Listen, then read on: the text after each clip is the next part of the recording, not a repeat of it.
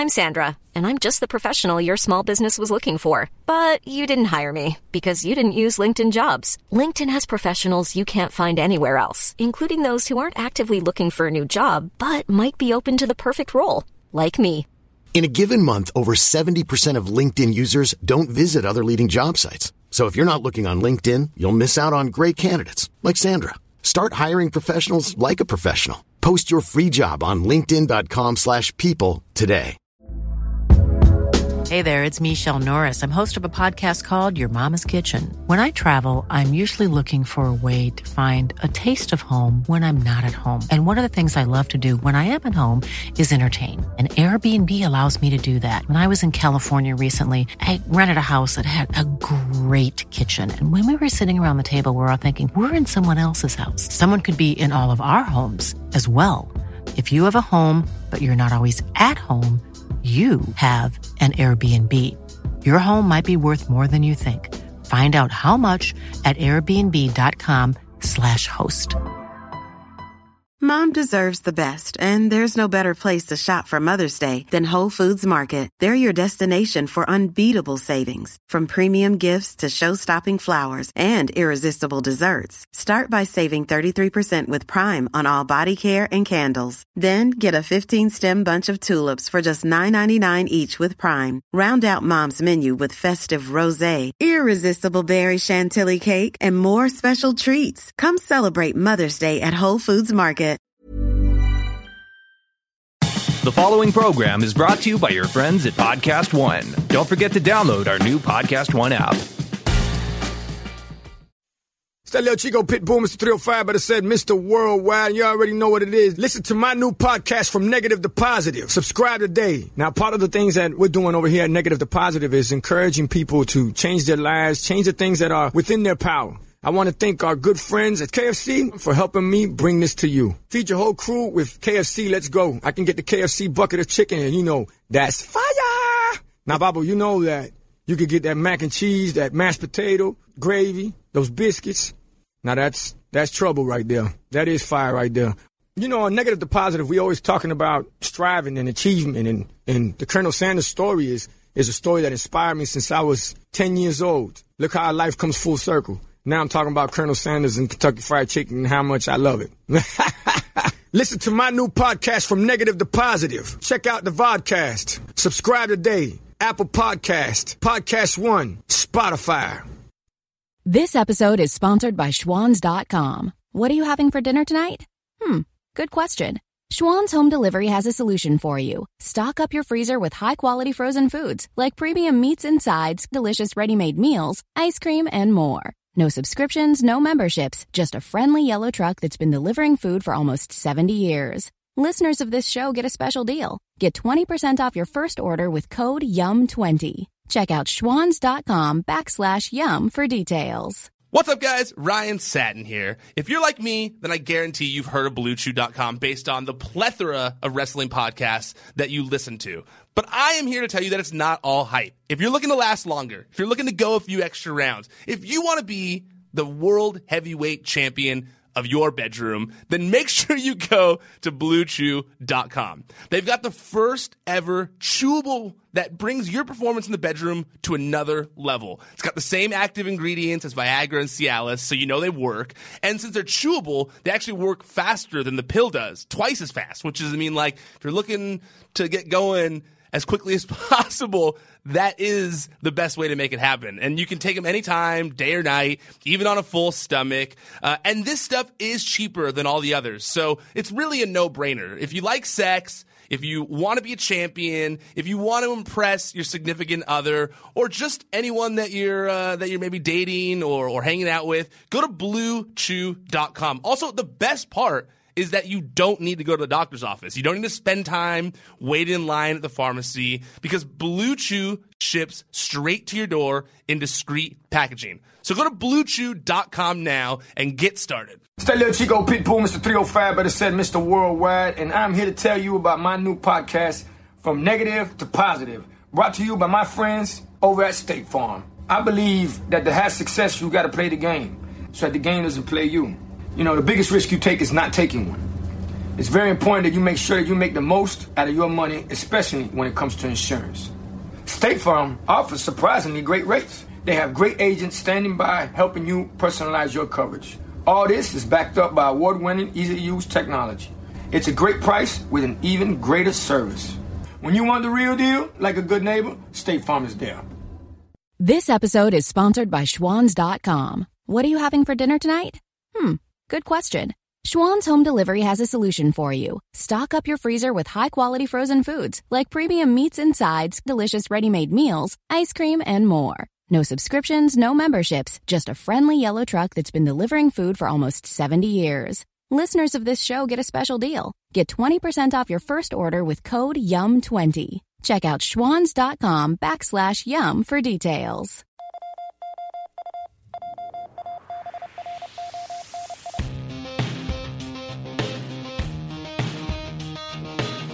Hello, everybody, and welcome to Wrestling Sheet Radio. I'm your host, ProWrestlingSheet.com, editor-in-chief Ryan Satin, here with my co-host, Jamie Iovine. Hi, guys. As well as my other co-host, Elijah Bates.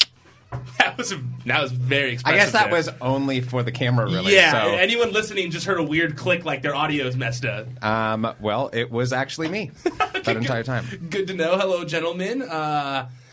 Yeah, you know, there's a big weekend this weekend. Got a lot of pay-per-views going on. We got Final Battle tomorrow. We've got This TLC. is going to be a long weekend. It's going to be a long weekend. And I feel like most people have like their holiday parties this weekend too, so you got to kind of like maneuver it in amongst holiday parties. Indeed. It's going to be it's a tough life. I think so. Wait, you're going tomorrow, or sorry, you're going Saturday to Jamie's party, right?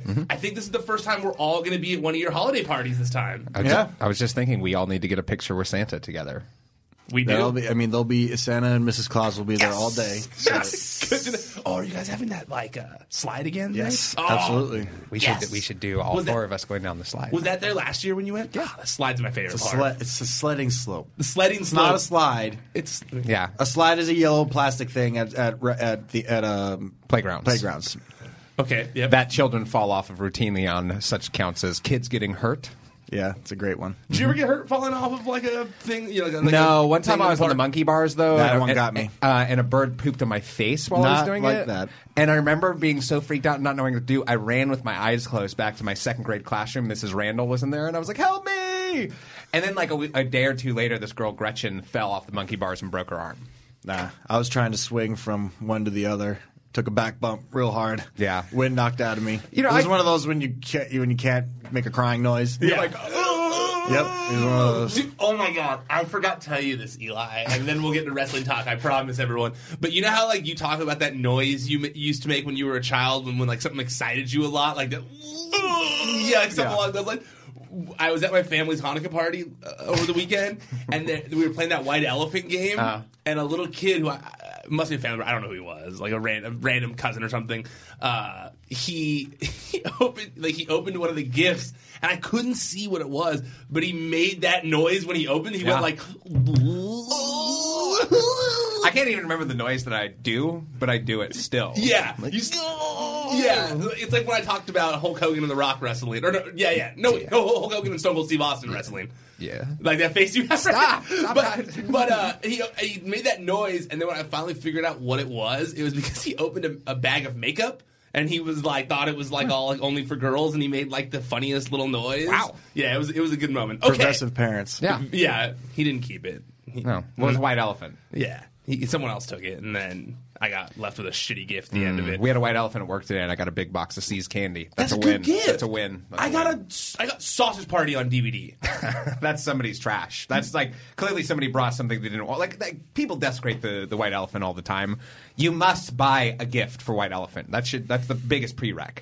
Like, and who watches DVDs anymore? We have the internet. We have like streaming things. And Sausage Party. I mean, I liked Sausage Party, but random. Okay.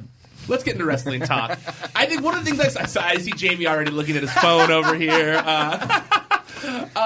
Okay. I think the biggest story I saw everyone talking about this week was everyone was really mad at Jimmy Jacobs for talking about how wrestling is hard to write. Like, it's hard to write a 3-hour television show. And I found this whole conversation interesting because I think like a lot of people fall on different sides of this, you know? Yeah. Because I was even talking to someone here who, he covers television. He was not agreeing with me. He was like, it's stupid for someone who writes television to say that. Yeah. So for those of you who maybe didn't see it, so Raw, anyone who's watching us knows Raw has been kind of rough lately. Although I thought this week's episode was better than the weeks prior. A little bit, but I mean, you still weren't. No, but I mean, it's just like it's better than what? Better than horrible? Like I mean, well, I didn't there were things I enjoyed this week. No, although I thought the whole Seth Rollins thing was weird. Like it was weird to talk about how the show sucks. Yeah, I don't like breaking the fourth wall. And I'm sorry to recap Raw one more time, but I missed the I guess because I was half watching, I missed the whole reasoning behind Heath Slater pushing the ladder. I mean, I think it's more we're supposed to assume that he was spoken to beforehand and that it was to save his job, basically. Yeah. Right? Isn't that what we were kind of supposed to get from that? The big boss man. I think I didn't. I guess maybe that's why it didn't come across clear to me. Well, I think it was for the same reason that he didn't. I was like, is he turning heel? I don't. I assumed it was for the same reason that he didn't disqualify Lashley for the whole for beating up Elias during the match. It was like we were supposed to assume that he's been told that he has to be the heel referee. What if this whole thing, if they do it right, could do a solid solo face run for Heath Slater? I mean, we talked about it on the recap. I am totally for it. I'm super for it. Roka very against it. Thinks that it's like a pipe dream that nobody cares. If done correctly, how far do you think he could go? Well, they would have to really lay the heat on him. Yeah, they would really. I mean, more than they have. Heath Slater. They would really have to make him like they really got to find a way to make people oh my God, what are they doing to him? That's terrible. He needs to get back at him. Yeah, that's the only way it works. And I felt that way when he walked out. I was saying on the Raw recap, when Heath Slater walked out, Eric and I both went "Aw, poor Heath Slater." When he first walked out. If they can get people to keep doing that enough. I mean, it's a solid start. People, even though nobody was unfortunate. I mean, this isn't a knock on either Rhino or Heath Slater, but nobody was knocking down the door saying, we need more Heath Slater and Rhino matches. Yeah. And it's unfortunate, but they ran their course. Yeah, they have. And but people like them together. People enjoy. They're one of those they were a jobber tag team that people still love to see. Yes. You think back to some of the classics, the Bushwhackers. Even it's nobody expected the Bushwhackers to win. No, but taking Rhino away was a good start. Yeah, it was a good start, and making him a referee, and which you couldn't help but feel bad for any referee that's in the payroll. They're like, ugh, you're a referee. It's oh my, because they're treating it like it's the worst thing you could be in the company. How do you think, especially when there's been so many former wrestlers who have turned into referees and lived happy lives? Do you think that the people who are referees are come on? That's what I'm saying. What are you doing? That's what I was just saying. I was you can't help but feel bad. They're people probably watching this at catering. Come on. You hurt my feelings. I thought I was an important member of the team, but all right. But, with Heath Slater, I worry though that they're going to fall back too much. And I got kids to feed. It's just you get a certain point. It's that's run its course too. I got kids. I mean, I think it's funny, but that's very much what Roka was saying. Roka was saying that on the Raw recap that he feels there's only so many times you can go to the well on that story. Well, that's why I think feeling this bad for Heath Slater because he isn't given opportunity. Okay, fair, but I think this angle is going to, if done correctly, I think this angle could potentially give us a new taste on him. I mean, a new variation. He'll still be Heath Slater. He'll still be that I got kids thing, but it may give him a different edge. It may. In a way that, I don't know, that he gets a little more of an aggression because, he can only take so much. Yeah. And he's in control. Ultimately. And he's in control. And the Virgil, and you could say, oh, look what they did with Virgil and Ted DiBiase. Yeah. There's only so much Virgil could take, and that went nowhere. Yeah. But difference is, Heath Slater could talk. Heath Slater got charisma. No offense to Virgil, but Heath Slater's couldn't talk on the microphone. Heath Slater's a vet. He's been around for over 10 years now. I think it's over 10 years at this point. Yep. He's been on the road long enough that I think that he's somebody he's paid his dues. I think he could get at least an Intercontinental run out of it. At least. I would almost prefer, though, that he didn't go a face route right away, and instead maybe went more of a heel route where he was just hey, I got kids, but I also want to make some money. Something where his focus shifted a little bit from just being that one note, I got kids, to being a greedy I agree, SOB but or this something isn't like that. this isn't the Raw recap. Going back to what you were originally just saying. No. I'm interested. I wanted to hear what you guys wanted to say about it. I'm interested, and I do think that there's singles potential in Heath Slater. Yeah. I don't know if he's necessarily like a world title contender like they did with Jinder Mahal or Drew McIntyre. It'd be awesome if they just kept him a ref for like 3 months though, and you forgot that he was a ref, and you just accepted it, and then something happened where it was like you almost forgot about it. Maybe make him have really unassuming hair, like just so we forget that he's there. Down. Just have him shave his head somewhere to like look like Arn Anderson or something Hell, like that. dye his hair. I mean, that red. You can't really hide that red hair. No. Okay, so yes, back to the other topic that we were talking about now. So what Jimmy Jacobs said. So basically, Raw had bad ratings this week. Yeah. I'm not one to harp on the ratings. I feel like they're an antiquated system. Do you think that they were? I mean, even if they were a lower rating, do you think people, the same people that tune in every week, tuned out as a result of last week? Not in the slightest bit. I would suggest that everybody who's watching now is everybody who's going to watch no matter what. Yeah. I'm kind of on the fence. I do think that you're right that ratings are an antiquated system. That having been said, they're still a numerical based system, so you can rely on it to some extent.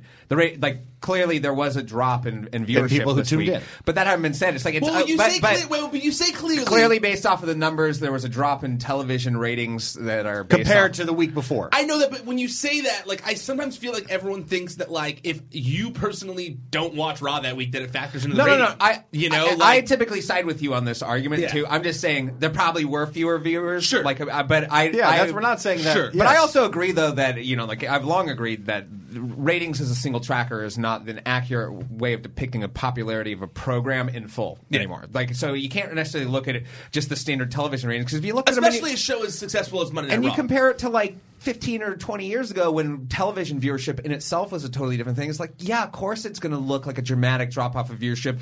It is, because people don't need to watch things live anymore, so why would they waste their time, watching it live when their time is, better used later on to watch it? You guys, you watch Raw live, but you rarely watch Raw live. The only things I ever truly watch live at this point are pay-per-views. That's pretty much it, because everything else I'm just I don't let television dictate this, the path of my day. I mean, there'll be days where there'll be weeks sometimes where I just won't watch it. I mean, I haven't watched sat down through Raw the past 2 weeks or SmackDown, because I just the highlights on YouTube the next day are fairly they give you the pretty good gist of it. Yeah. Unless you want to see a bell-to-bell match, which I got to be honest, hasn't really happened to me lately. Yeah.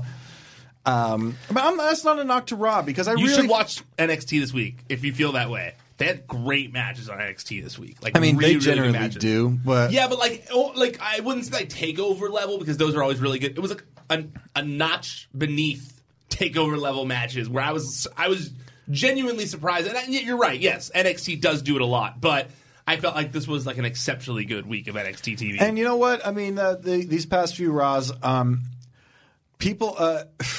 We've heard enough podcasts, we've heard enough interviews that Vince loves people that come in, and if they don't like something that he has written for them, he enjoys somebody that says, okay, what if we did this instead? Yeah. I think that applies to a lot of things. Vince is crazy. Vince has a lot of weird nuances about him, but there are kernels of genius in there. And with Vince, in terms of this, I think that should apply to a lot of things, because if you just say, oh, that's fucking stupid. Okay, yeah, anybody can say that. And I think that's what happened with this Jimmy Jacobs thing. Absolutely. And yeah, it's a really hard job. Granted, 100%. But there needs to be, I think the fans are there's two sides of the argument. 100%. There's two sides of the argument. When Jimmy Jacobs said it, I don't think this is what he meant, but I think people kind of took it as, because it's hard. It's like... Yeah. Well, because, like you said, I think some people took it as two different ways. One, they took it as, him saying it's hard work, which is not what he was trying to say. I don't think that's what he meant. Saying something is hard is very different. He's not saying that it's like being at a construction site or hard labor. I think when he meant hard, I think he meant it's hard for their original ideas to get out to what they want it to be. Yeah. Well, it's also hard. it's also hard. It is hard to write an entertaining and have a 3-hour new television idea show every 50 week. weeks a year. I think that a lot of people, they look at jobs in the, let's say, in the entertainment industry as a really cushy affair, and I would never say that you're not lucky to work in entertainment or anything like that. I feel lucky every day when I go to my job. That having been said, it's really hard work. It's excruciatingly difficult and defeating, and just ultimately, you do have a top brass person if you work in a creative role who will come down on your work and tell you your work is stupid. I mean, when you're working at a place like TMZ, you heard a lot of negative feedback and rarely positive feedback. Never. But the thing is like that's not easy.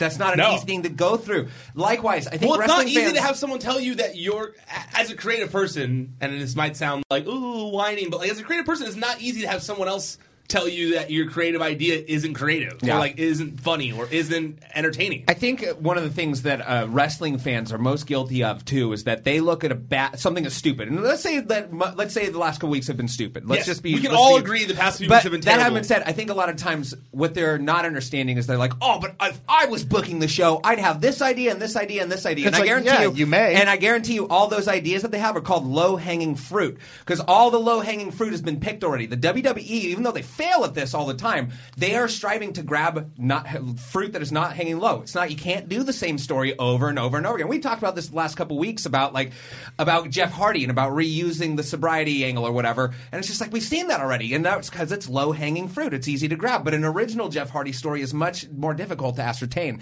And I think wrestling fans always, whenever they see something that's bad, just think like the writing on the show could be better. It's like, yeah, it could, but it's hard to write a show that's on 3 hours every single week, nonstop, no breaks. Like and to do that with original ideas, like that's nearly impossible. And then you can't even, taking into account the whole censorship thing and the whole re-edits, the constant run sheets. Dealing with advertisers, dealing with legal, the job of writing that show is a lot more difficult than anybody would give it credit for. Could even fathom, in my opinion, unless they've been there. And it's not just a normal boss. You have Vince McMahon for a boss, and ultimately he's the guy that signs the checks. So, for example, on such a smaller scale is like I wrote for Championship Wrestling from Hollywood for a summer, and they would basically say like, okay, and without pulling back the curtain too much, I don't want to get in trouble, but like it was like here's the matches I want to have at the next special event.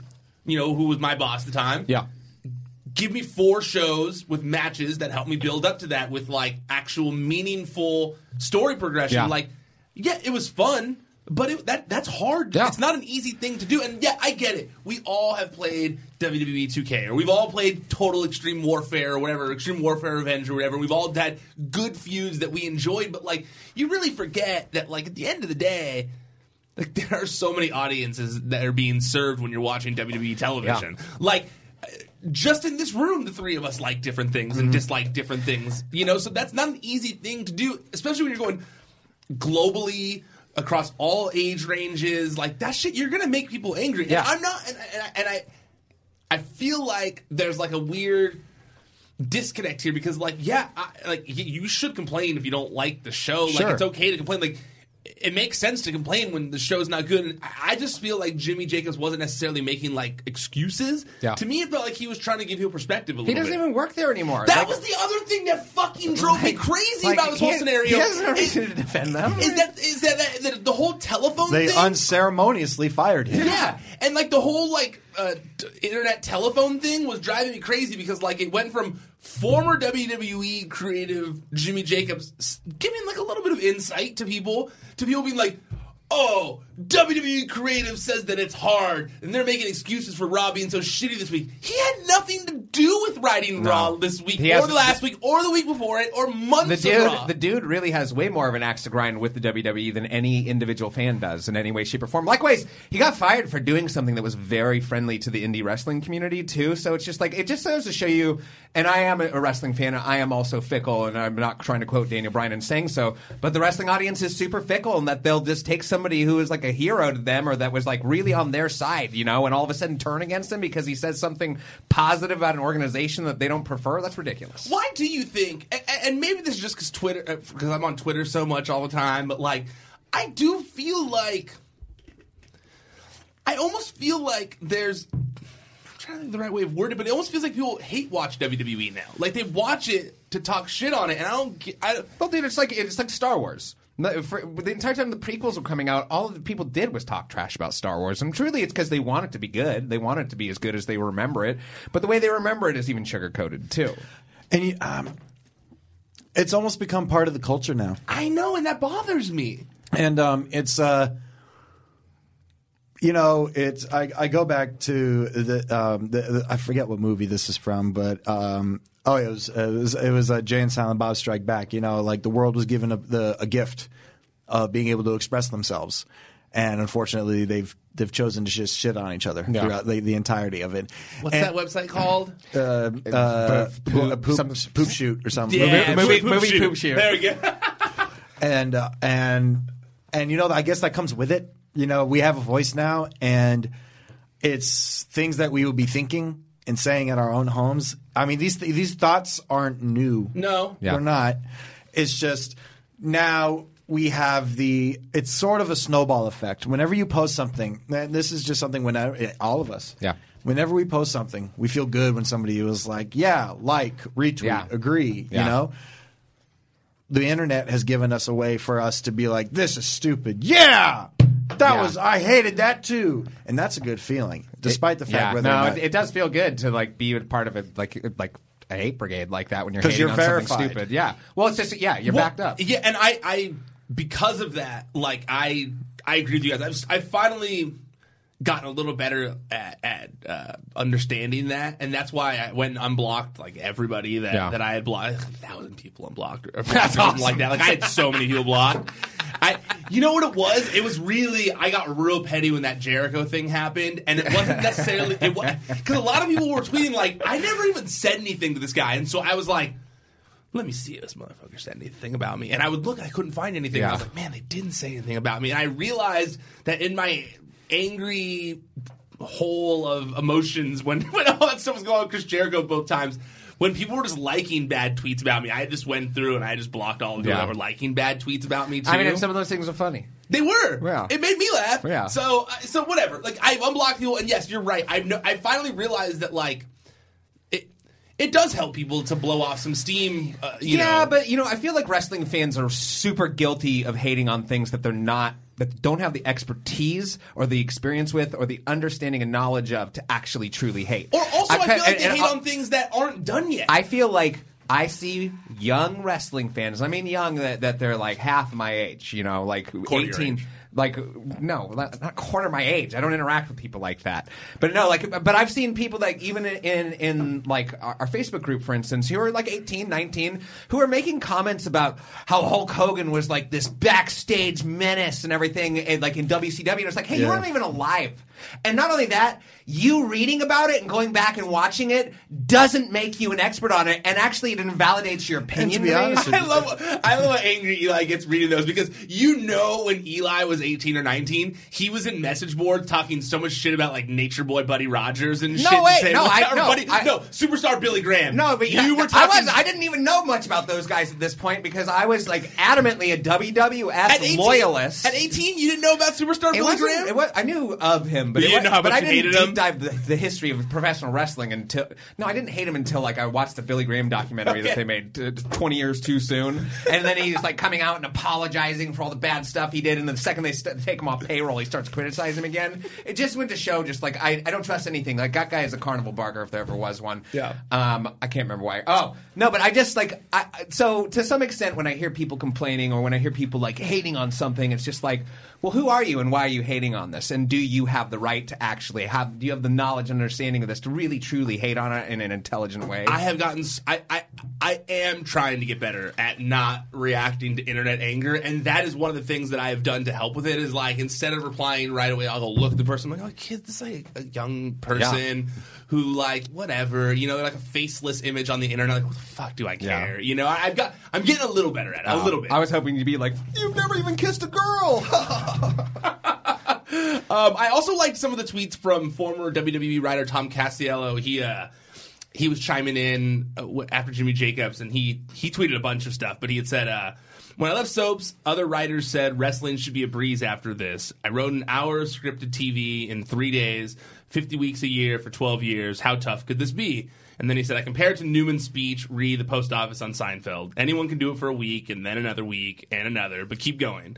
Don't repeat matches too often or too much. Don't repeat finishes. Don't be predictable. Don't be too wrestling. Be new. Be innovative. 600 hours a year. Throw in 3 a.m. nights, dinner at gas stations, a senior level that can't agree on anything, an audience that desperately wants to hate you while they give you their money, zero credit. I love that. That was my favorite line of the whole part. Zero credit when something manages to go right. Oh, and be a director, producer, stage manager, and therapist. But in spite of all that, we still did it every damn week because we had passion for it. Underneath all the bullshit, I may just be one of those soap writers, but Scoville has one of the greatest wrestling minds I've encountered. Listen to him. Wow. And yeah, like I think that's my problem is that like I've never been someone who thinks that like they can do someone's job. I shake it back. I have confidence in myself. I don't think that there's someone. I don't instantly go like I know better than someone who's been doing something a long time. So like I do genuinely try to value the opinions of others, you know, and like. You know, I know tons of TV writers. I don't think any TV writer would say that was an easy job. Like, they would all say it was difficult. Yeah. So yeah, I just that bothered me this week. I just felt like, and I always get the like, oh, WWE shill type comments and stuff, but I just thought that was like more of like a with perspective of working in the TV industry. The biggest flaw in anybody's argument. And I keep coming back to this. The biggest flaw in anybody's argument, oh, I could do this, I could do this, I could do this, or I would do this, or I would take this guy and do this guy. Sure. You could have those ideas, but time and time and time again, and I've seen it, I saw it with my own eyes, that shit will get blocked, chopped, edited until it is like, I mean, something different and completely different. Yeah. I mean, yeah, you could have these great ideas for like you could come in and be like, I'm gonna first thing I'm gonna do as one of the main writers, I'm gonna push Ricochet to the fucking moon. You may want to, yeah, and the world may want you to.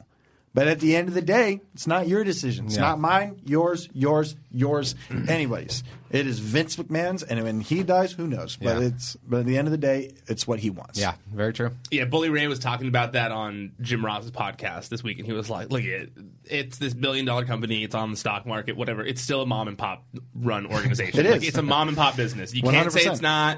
The pop is firmly in charge. He was like, they were both, him and Jim Ross were both like, talking about how, like, yeah, we'll read reports on the internet like, oh, Vince McMahon wasn't at SmackDown this week. And they're like, you're crazy if you think that, like, just because Vince McMahon wasn't at SmackDown this week, that, like, his fingerprints weren't all over the show. Like, Vince McMahon was the show. Like, you know, and which I think is kind of weird. That's why I do always get bothered when I hear, like, these big complaints about creative. Because, first of all, creative is running through every possible scenario. Like, they are working, they are looking into the future. They are coming up with different outcomes. Like, they are presenting different things to Vince. Like, it's not like the creative team isn't doing it.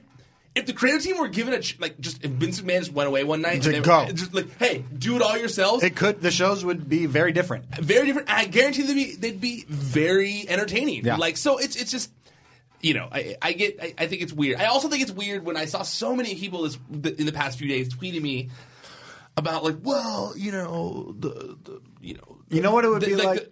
It would be like if somebody was listening to say somebody loved, I don't know, Mariah Carey.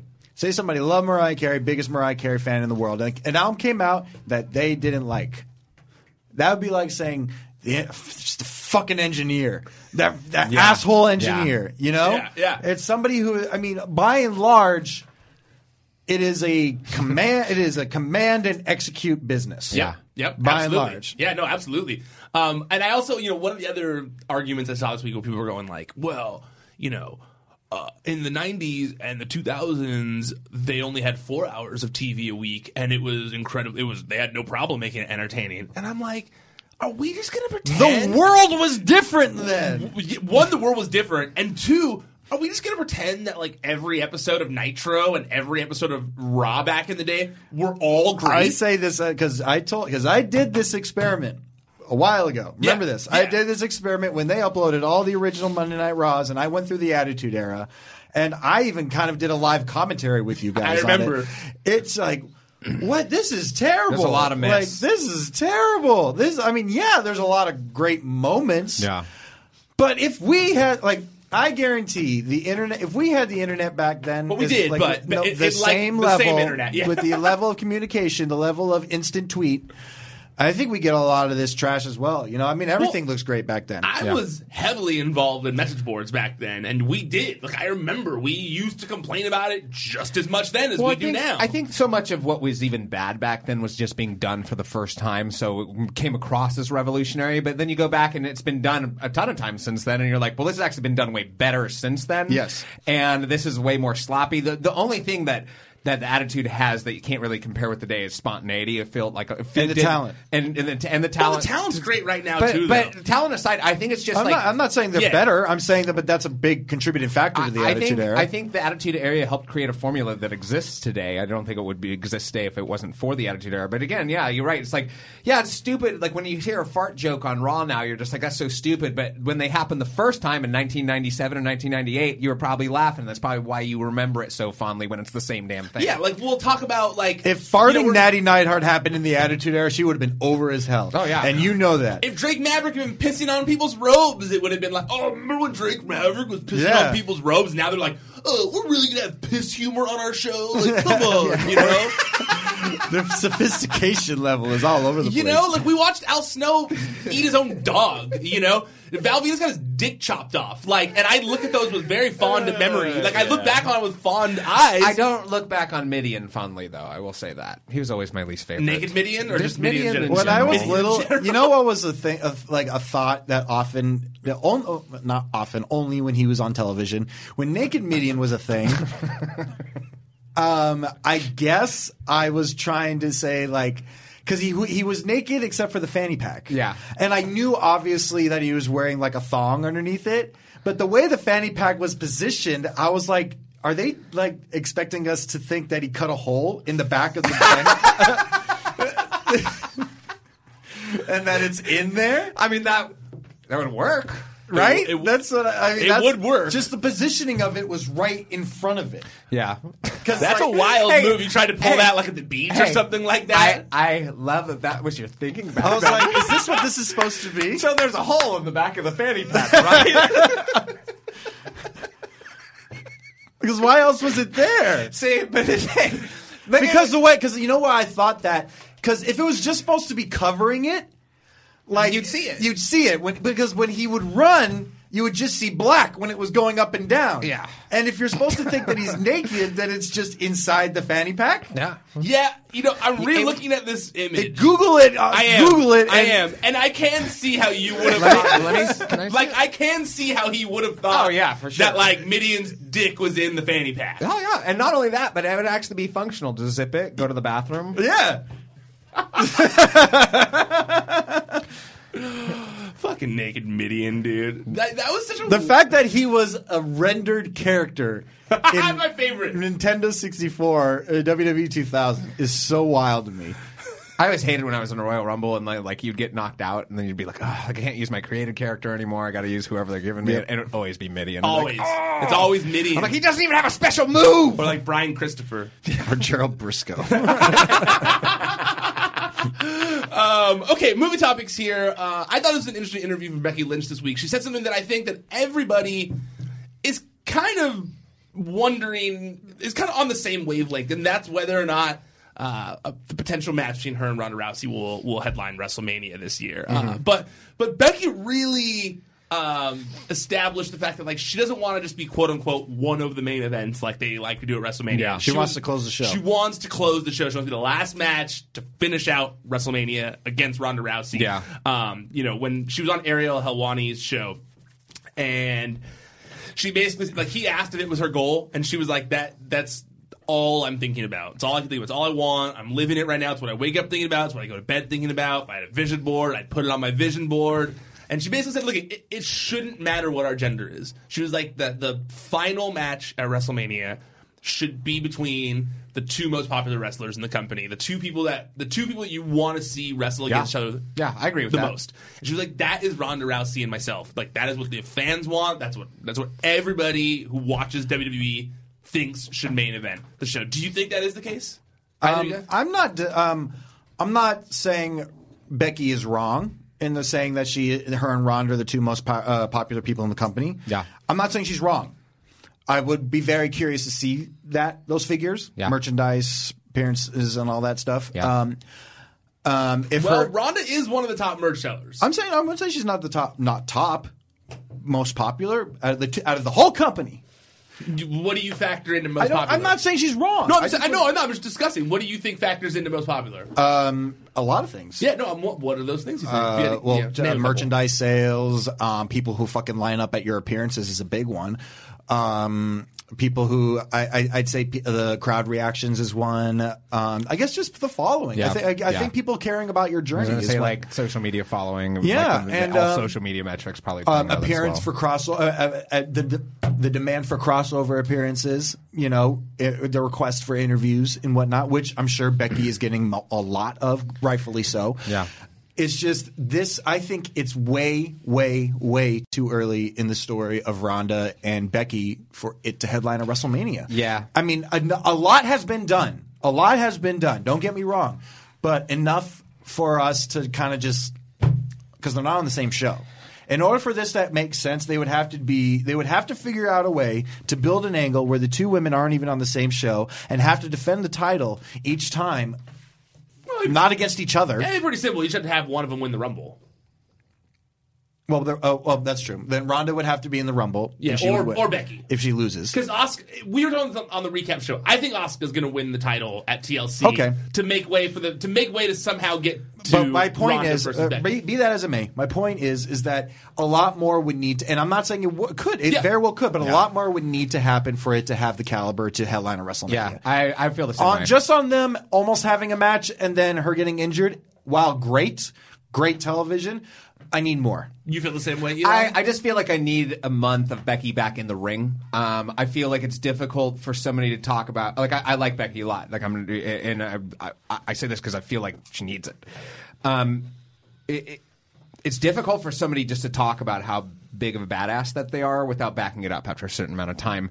And Becky's been backing it up until she got injured and everything, and she hasn't been able to get physical, and I feel like that's a huge part of it. I mean, if you really Ronda's a super physical human being. Like that's why they got her. And so it's just like for her to be able to kind of, for that match to feel as credible, like I said, I think I need a full month of Becky back in the ring, backing up kind of her claims, or at least getting richer and diving deeper into that storyline before I can actually feel comfortable with it. That having said, I'd be stoked. I'll be stoked. Absolutely. When a match, either that match or a similar female match, it does close the show. And I'll be honest, there is a solid possibility that it could happen. Yeah. If they start immediately, considering that it's not that long until WrestleMania, I mean. No, it's getting.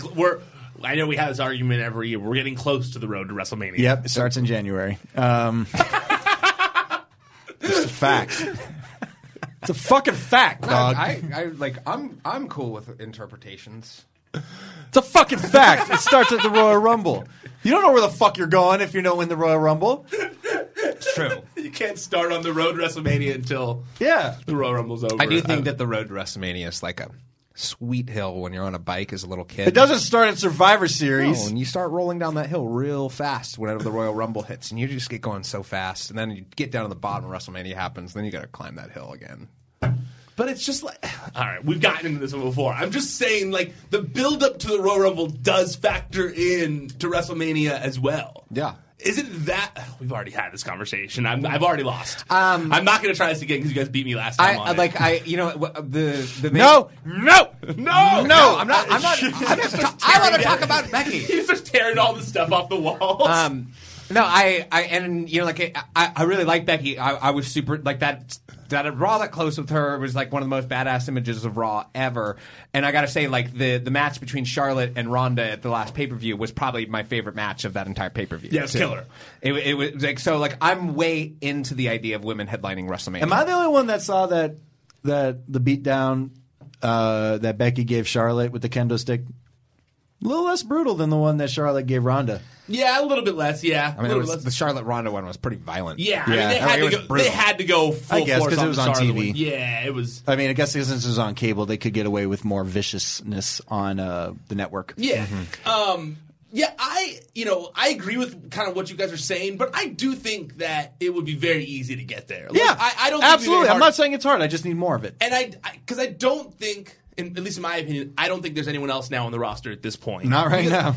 Well, that could believably not believably, I take that back. That would be satisfying to go up against Ronda Rousey at WrestleMania. I think that like because of what happened in Survivor Series, because of we're going to get Nia Jax twice. We're going to get Nia twice, and then we're going to get the Rumble. There's only one other pay-per-view after that or whatever. So I feel like we can get there, and I feel like she would be the best bet. Now, here's my thing though: is that like I do think that Ronda is okay. If it's between Brock and Ronda, right? For who closes the show, right? Mm-hmm. Like that's between the two. Yes. Don't you think is Ronda a bigger draw? Nah, Brock's a bigger draw. It's not about a bigger draw in this case. Like Brock is the bigger draw. Yeah. Like Brock's the bigger draw. Yeah, of course. But like, you think Brock sticks around until Mania? Yeah, I think he'll be there till Mania. I feel like Mania will be his last one. I feel like it's a big enough payday that he will. You know, like I mean, I'm sure he gets a substantial amount. He's getting paid money to train for UFC. You know, like he's just like, and I think isn't it like he can finally his suspension like will be lifted after January or something like that. I think I read or something along those lines. So don't know. So I mean, it makes sense that he would be there until after WrestleMania. He was supposed to end at this WrestleMania, and like he stuck around because they needed him. Yeah, so many. It's crazy to see. Like if you really put it in sequence, like the chain of events that like led to them just okay, we need you for one more. You know, it's wild. Totally wild. Okay. Cha-ching, how much more money? Cool. So I don't think that I do think Brock is the bigger draw, but Ronda's a huge draw. And having Ronda in the main event of WrestleMania, like it will be a big, huge story that they will be able to A, sell the pay-per-view on, and B, sell the legacy of the pay-per-view forever after because of it. Without a doubt. What do you think they'll be able to do it better on? Ronda versus Becky or this rumored Seth Rollins versus Brock? What do you think? Like, because you said that from what you just said, they're selling it for the future. You know what's going to be a sleeper in terms of ticket sales, and I think it will happen, is Batista and Triple H. If that can happen, I think it's going to happen. I mean, I hope. I have a feeling it might happen too. I got a good feeling. Why? Because Triple H hasn't been doing anything else but rehabbing this shit. Yeah. He has been sitting at home. He hasn't been on TV. And Dave's been real quiet. Dave's been real quiet. Like he just seems like he's been real quiet. It feels like it's going to happen since that SmackDown appearance. Like he was like talking a lot of shit about WWE for a while. Like because of their connections to Trump. Like he was saying a lot of WWE stuff, and then he had that one appearance, and like he hasn't really said shit since. Yeah, I have that same hunch that we're going to get it because they really need it. They need it. Yeah, for this and I mean, if they get Batista, who now, I mean, back when he came back first, I mean, he was just cutting his teeth in Hollywood. Yeah, I think he'd filmed Guardians. He had just filmed Guardians, but now everybody loves him. They know he's like this dog lover that does so much for charity, and he's beloved as Drax. He's in the biggest movie franchise in the world. Yeah. This is the Batista that people want and will support now. And Triple H will be the best. I'm looking forward to it because we get to see a Batista welcome back, which is what I was looking forward to, his original return. Yeah. And we're also going to get Triple H just being a dickhead, which is what he's great at. You're right. You're right. And like how it's like Hollywood doesn't matter. You're nothing here in the ring. Yeah, and they'll probably reference all the times they booed him when he did come back. Yeah. And I think it'll be a fun one. I agree with you. And all the tabloids will write about it. Of course, yeah. All the publications will. Those three matches. Okay, so let's say those are the three WrestleMania matches that we can look towards. Mm-hmm. Batista versus Triple H, Ronda Rousey versus Becky, Brock and Seth. Which one should close the show? Ronda. Yeah. I don't like. I think that again they'll just be able to sell the legacy of that closing the show for forever after that. Yes. Brock versus Seth, definitely not. Even though it plays off of like we've seen it already. True. Not at WrestleMania. But you're right. I don't think Seth Rollins is a big enough star. We were kind of talking about this on the Raw recap, because to me it feels like they're going to try and do a Hogan Warrior thing. They're going to try and do Seth being like the Intercontinental Champion, like tough champion who's like on the rise to be the guy, but there's one person stopping him, Brock Lesnar, and they're going to do Intercontinental Champion versus the Universal Champion. We haven't done that yet. The story would have to unfold. Just like right now, it's hard for me not just to see Seth just at a different level than Brock Lesnar. Because to me, granted, Seth is a great worker, probably in the top of his game as he's ever been right now. But I need more than I'm a hard worker. Yeah. The workhorse thing, I'm not into Well, it you know, either. like I need Great, a lot. you're at every show. Cool. There's That's your job. You know, there's Yeah. the occasional main eventers where it's hard to put them at that same level. You take somebody like Kevin Owens, you take somebody like Dean Ambrose. They're really high up there, and if Brock isn't there, they're probably like the top guy. But when he is there, it's almost like this sub high level between the highest and like medium or something Until like Seth that. figures out a way to say more than I'm extremely in shape and I can put on great matches. That's what's going to stop him from being the guy. Yeah. That's the last It's piece funny, he's like missing. a lot of that I'm a workhorse type attitude. It's like it really hasn't served many people beyond the Intercontinental title, even to this day. If you look It at Dolph only Ziggler, works it's if just- you're facing Brock Lesnar. Yeah. If you're not facing Brock Lesnar, why are you bringing this up? Yeah. True. Yeah, no, it's very. So I mean, there's a great story they can tell, and I hope they tell it well because I'd love for that match to get me excited. At the present time, I'll watch it and I'll be stoked about it, but it's not getting more excited than seeing Brock fight Dean Ambrose. I mean, that's your answer. I mean, that was just your answer right there in terms of which should close the match. Yes, Brock and Seth will put on a great match. Brock will bump like crazy because we know when Brock needs to, he can fucking fly around that ring. It's just that there's not as much meat on the bone as there is with Becky and Ronda. Yeah, I found it interesting. I was listening to just to kind of play off of what you guys were talking about there. When I was listening to Bully Ray on JR's podcast this week, he was saying that, you know, in his opinion, he doesn't think that Vince McMahon will ever allow someone to become as famous as John Cena again, like that or The Rock or Stone Cold or something like that. Like that, if he has his, you know, that if we're up to him, nobody will get to that level because then they have leverage over him once they get to that level, and he doesn't like allowing people to have that kind of leverage over him. Look at Brock.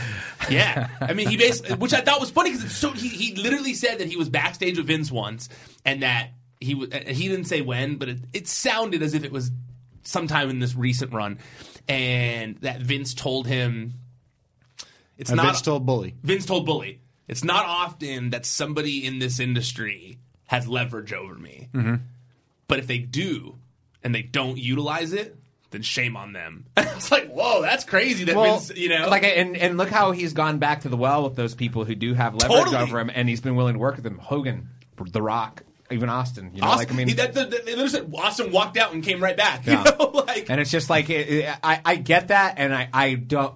I get that I'm saying that, and I'm sure Vince even has said something like that, but I don't think he meant it because you need somebody like a superstar to come along every now and then that you can base the rest of the business around. Without Steve Austin, like The Rock wouldn't have become as famous as he is, and like all the Attitude Era probably wouldn't have happened the same way it did. It's like you need those people to reach like the stratosphere and anchor everybody else around them. I could see Vince being like so petty near the end of his like, and granted, he like doesn't want one more of those. The to deal business with. has changed enough to where there's enough streams of revenue coming in that they don't need somebody like that. Like, That's I'm basically sure- what Bully Ray was saying. Yeah. Like I'm sure in every time so like Roman gets sick or somebody gets injured or some Saudi prince wants Brock Lesnar at their next event, I guarantee that Vince does not go to those meetings and be like, I guarantee you that he does. I'm sorry. I guarantee you that he does go to these meetings and be like, we have to call Brock, don't we? Oh yeah, 100%. I thought his control over, because Brock is the only person in the company right now. I could say that back when Cena was still an active member, I could say he could do it too. But Brock is the only person that could tell Vince, no. Yeah. I'm not doing that. Taker too. I feel like Taker's one of the ones where it's like a similar. He's like, wow, we gotta call Undertaker, don't we? We have to have Undertaker do this Raw 1000, don't we? It's not going to make any sense. He's going to come out and say something nonsensical, but we got to do it. Like when Roman got sick and had to go away for leukemia, I guarantee you he did not enjoy calling Brock and be like, "We need you to come back. We need you to do a run in." No way. No, there's no way. Because then Brock knows. Because he knows that Brock knows was like, all right, how much you got? Totally. I love the idea of them like going back and forth backstage and finally being like, we got to call Brock, don't we? I love that idea of just succumbing to defeat. I know there's times where Triple H is like, I'm not doing it this time. Like, you got to do it. I bet you there were so many times back in like the late Attitude Era before Hogan came back where they were like, what about Hogan? I bet you they said, what about Hogan so many times before he actually came back. Yeah, absolutely. Okay, well, speaking of people, big names coming back, I think, I thought it was interesting. So John Cena, he's coming back later this month. It was kind of like, they made a big deal about it. John Cena's going to be at all these house shows. But I thought it was interesting that he did an interview this week and he said that when he comes back, that he's not coming back to WWE TV. He's only coming back for a string of house shows that he had 1 month off. That he said that he's like 1 month in between movies, promoting. Right now he's promoting the Transformers movie, Bumblebee. Yeah. And he was like, I had 1 month off and like I could have had free time, but I wanted to come work with like my family. I wanted to come work with people who I trust, who give me creative energy. And I thought that was interesting that like Cena's coming back for house shows. Like it seems I think it's interesting because if Cena's as good of a guy as I think he is, and I don't know him, so I have no way of verifying this, but it seems like it's a great veteran thing to do. Because if he's back on TV, it's taking attention away from somebody else who should be getting that TV spot right now. And this is a great way to get ticket sales up in the house show market. And that's what it's – and this is the whole thing he's come back for. These kids are going to be able to see John Cena in the ring again. I think it's less something that he did out of the kindness of his heart, even though he says that here. And more – and this is just me – this is pure speculation on my part. But to me, it seems like we literally were just talking about how Vince sometimes – what about Hogan? Is that they've got a show at Madison Square Garden coming up, and there's no Roman Reigns, there's no Braun Strowman. Is Brock on that? Brock's not on the card. To me, I feel like Vince was like, shit. We need John. We need John. Can you guys call John Steve Dable? And John's like, man, I'm in between two movies. He's like, I need a break. I need a little break. He's like, please, I just got back from China. Yeah, I just got back from China for 6 months where I was talking on some weird social media app in Chinese. Give me a break, for God's sakes. I don't even remember this language anymore. I'm curious what his involvement on those shows is, like how active like his time in the ring is. You think it's making tag matches, you think? Yeah, for sure. Yeah. Well, yes. I think we're going to see what we saw at Super Showdown. Yeah, or not at Super Showdown. Was that Super Showdown? No, Super Showdown. Super Showdown last time we saw him. And largely, one of the things he's kind of talked about in a lot of these interviews he's been doing to promote Bumblebee, where he's been talking about how, like, he feels bad about calling out The Rock. Where he said, like, look, I was what's the word I'm looking for? Like, I wasn't smart to the business. Naive to the business. I was naive to how the movie industry works. Didn't realize that, like, you're not going to be cast on something if they think that you're a liability and going to get injured. If you're going to get injured, that like they're not going to want to put you in a movie. So like the insurance is going to be bad. They can't get insurance, all that kind of stuff. And he's like, so I naively said all those things, not realizing that The Rock's heart was in the industry. He just physically wasn't allowed to do it because of stuff that he was trying to do to advance his own career. Yeah. And I was like, okay, well, that makes sense. But yeah, you would think that if he's got a movie in a month that he's not going to be doing a lot of house shows. I'm not saying that he's just going to be the guest on some talk show or something like that, but I do think that it would be ridiculous to think that he's going to be having like a 20-minute match or something like that. And I got to be honest with you. If he does, good. Props. Like that's incredible. I got to be honest with you. I've been seeing a lot of Cena lately in his interviews and stuff, doing press runs and stuff like that. He's different. Yeah. I think he's enjoying life after wrestling. I think he is. He is. He's really. I think he's. You can tell while watching him in these interviews. You've nailed it right there. Yeah, I think. I mean, I watched it when I was. I mean, it came off in the Matthew McConaughey interview. It came off on. But his most recent appearance on Fallon. He's real. I think he's checked out. I think he's like, okay, I think so, yeah, for sure. And hey. Did it for fucking 16 years. He was the top dude, and he was treated like crap the whole time. Still crapped upon. It's like, hey, I could go outside and people don't tell me I suck. Yeah. This is great. Just think about like the travel that he has gone through in the WWE, being the top guy in WWE, and then like you're walking on the movie sets, and look, movie acting isn't easy. We're gonna get back to the writing TV is hard discussion, but like. You get pampered. He's getting pampered much more than he was ever pampered. He's not getting beat as up. a wrestler, So, I mean, obviously you're going to enjoy that life more. I mean, he's not like busting his nose horribly in the middle of a match and stuff like that and having to keep going. Like he's having diarrhea underneath the ring. And he's getting legit work. Like it's not like he's getting like he was doing commercials and he was doing stuff here and there and he's still getting commercials, but now he's getting like real commercials and he's getting like real movie roles and he's getting like the thing is that he is the voice of an elephant in pistachio. That's what I mean. Like that commercial is very lucrative. Same for like the Bud Light. I want to say not Bud Light. And that random car commercial. That was what I was thinking But they play his theme song, but there's no reference to John Cena at all. Yeah. Like, he's not in it. There's no WWE anything. Yeah. It's just literally the car, and it could be any song. It doesn't matter. But for some reason, it's John Cena's theme song. Yeah, it's weird. It's very confusing. It's so weird. And Sky Vodka is the other commercial I was thinking of. He had that weird Sky Vodka commercial. Oh, yeah, that's a fun one. You know, like, and John's, like, the difficulty is, like, now when you hear him say something about his love for the WWE, it's like, I believe that it was there, and that I believe that he does love the WWE, but absolutely. But you also hear the practice speaker in him whenever he says it, where, like, I don't find it 100% genuine.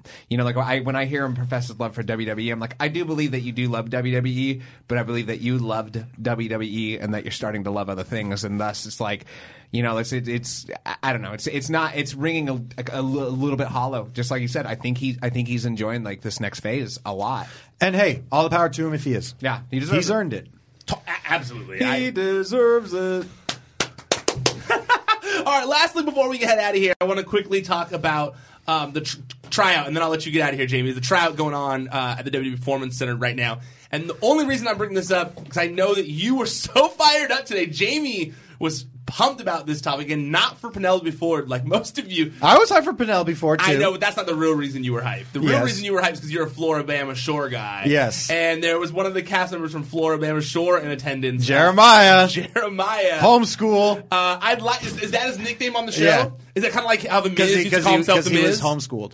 So it's kind of like how Mike used to call himself The Miz. No, he didn't call himself that. The cast members called him. Oh, so it's not like a persona that he's created. It's a derogatory term, I think. Yeah, they're like, you're weird. You're from homeschool.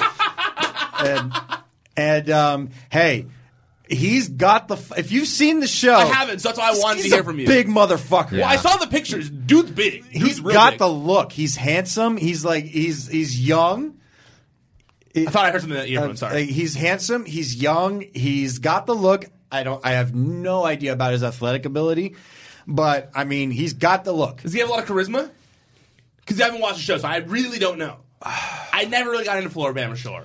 To be honest with you, none of them do. Really? Yeah, they're just a bunch. I mean, they're a bunch of pretty boys. You know, I mean, I think I'm not sure how he would do in a scripted environment. Yeah.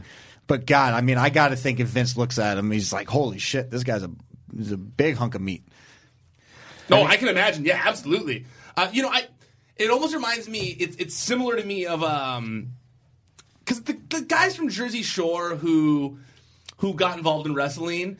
They never really They never looked physically imposing, and they never especially next to the other wrestlers. Yeah, no. And the only person who ever got adjacent to it was Angelina for some reason, where she actually was like, "Hey, I'm going to go to wrestling school," and started doing training, not just like a celebrity appearance in TNA or Snooki at WrestleMania. And she gave up so fast. What a dark WrestleMania that was. I know. That was a bad one. But this guy, when I was looking at him, does remind me more of that Joey Kovar guy who sadly passed away, but he was on Real World, and I followed him in wrestling very much because he was like a huge wrestling fan, and started doing indies for a minute before he passed away and stuff.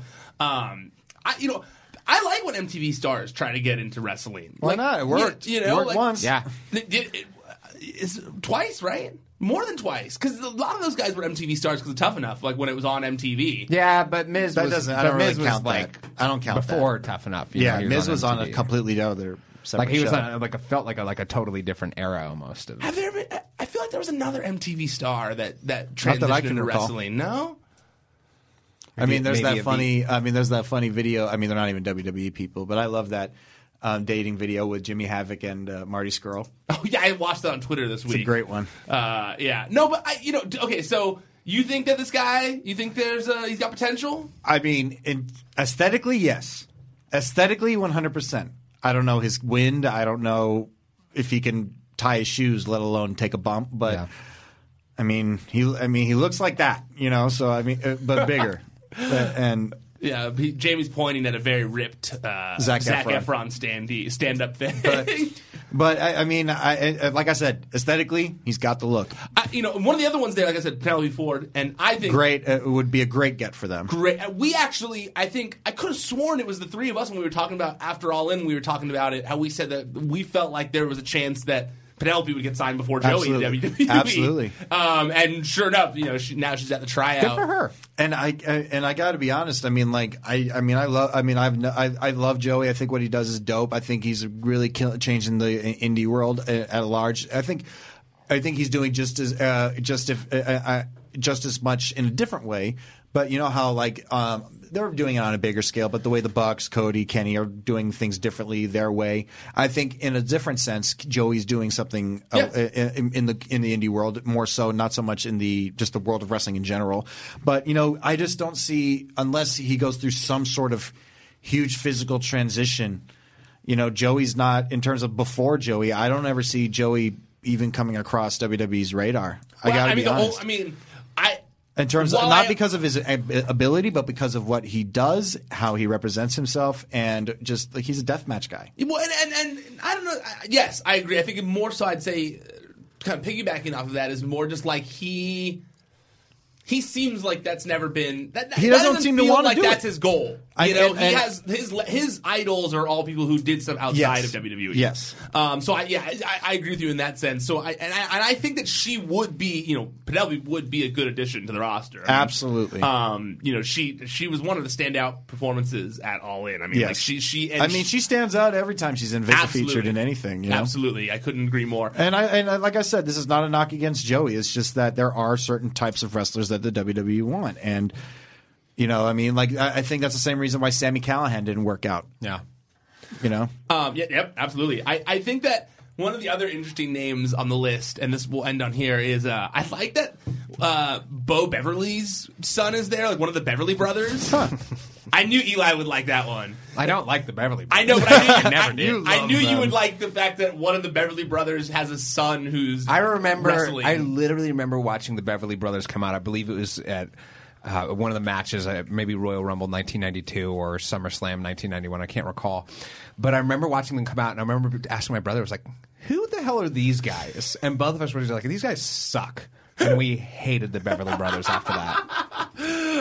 So 25-year-old Cal Bloom, son of former WWE superstar Wayne Bo Beverly Bloom.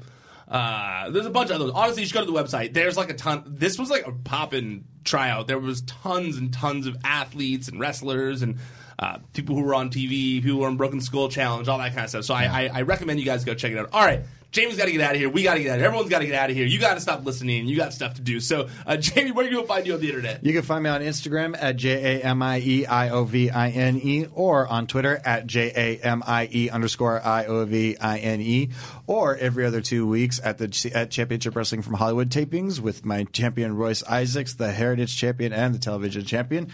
And if you have the network app, we have some interesting drops coming up this week. Well, we just finished our FaZe Clan one as we're recording. Those FaZe Clan gamer guys, if you're big into gaming, you know who they are. We are being joined by A-Life and Rich the Kid tomorrow. Rich the Kid is a very popular rapper. I'm telling you guys because you definitely don't know who he is. Now, this isn't for the listeners. This is for Eli and Ryan. Rich the Kid is joining us. He's going to be performing, which is going to be very exciting. Cool. And then on December 17th, we have Mr. Wonderful, famous from Shark Tank. All He's going to be joining us and dropping a very fun shirt that Rich the Shark. Yes. I'm pumped for that one. Yeah, the Mr. Wonderful one is going. People are really hyped about that one, and he is very game. So we're gonna have some fun. Yeah, I saw Nick got an advanced copy of the shirt. I was jealous. He did. We do have an influencer round. Yeah, no, those shirts are cool though. I'm looking forward to getting one of those. Eli, where can people find you at? Twitter at Elijah Bates. Instagram at Brindlebeard. You get off on that way too much now. Yeah, he enjoys it. He enjoys it way too much now. All right, the website, ProWrestlingSheet.com. It's at Wrestling Sheet on all social media. YouTube.com/Sheet/Wrestling Sheet. That's where we put up all the videos. The podcast feed. It's on Podcast One. It's on iTunes. You search for Wrestling Sheet Radio. It's where you can find this show. It's where you can find all the Raw recaps, SmackDown recaps that we've been referring to, and all the other audio content that is available on ProWrestlingSheet.com. Okay, that's it. We're done. Officially tapping out for now. Until next time, stay out of the dirt and keep your eye on the sheet.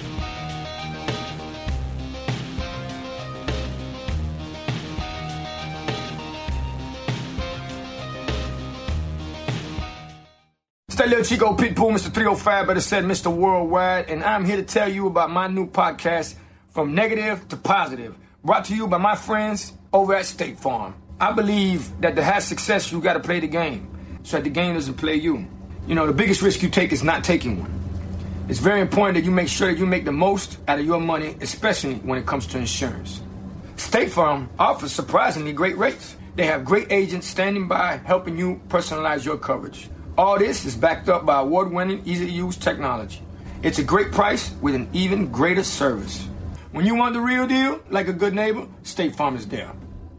This episode is sponsored by Schwans.com. What are you having for dinner tonight? Good question. Schwans Home Delivery has a solution for you. Stock up your freezer with high-quality frozen foods like premium meats and sides, delicious ready-made meals, ice cream, and more. No subscriptions, no memberships, just a friendly yellow truck that's been delivering food for almost 70 years. Listeners of this show get a special deal. Get 20% off your first order with code YUM20. Check out schwans.com/YUM for details. Imagine the softest sheets you've ever felt. Now imagine them getting even softer over time. That's what you'll feel with Boll & Branch's organic cotton sheets. In a recent customer survey, 96% replied that Boll & Branch sheets get softer with every wash. Start getting your best night's sleep in these sheets that get softer and softer for years to come. Try their sheets with a 30-night guarantee. Plus, get 15% off your first order at bollandbranch.com. Code BUTTERY. Exclusions apply. See site for details. Hey, it's Paige DeSorbo from Giggly Squad. High quality fashion without the price tag. Say hello to Quince. I'm snagging high-end essentials like cozy cashmere sweaters, sleek leather jackets, fine jewelry, and so much more. With Quince being 50 to 80% less than similar brands. And they partner with factories that prioritize safe, ethical, and responsible manufacturing. I love that. Luxury quality within reach. Go to quince.com/style to get free shipping and 365-day returns on your next order. Quince.com/style.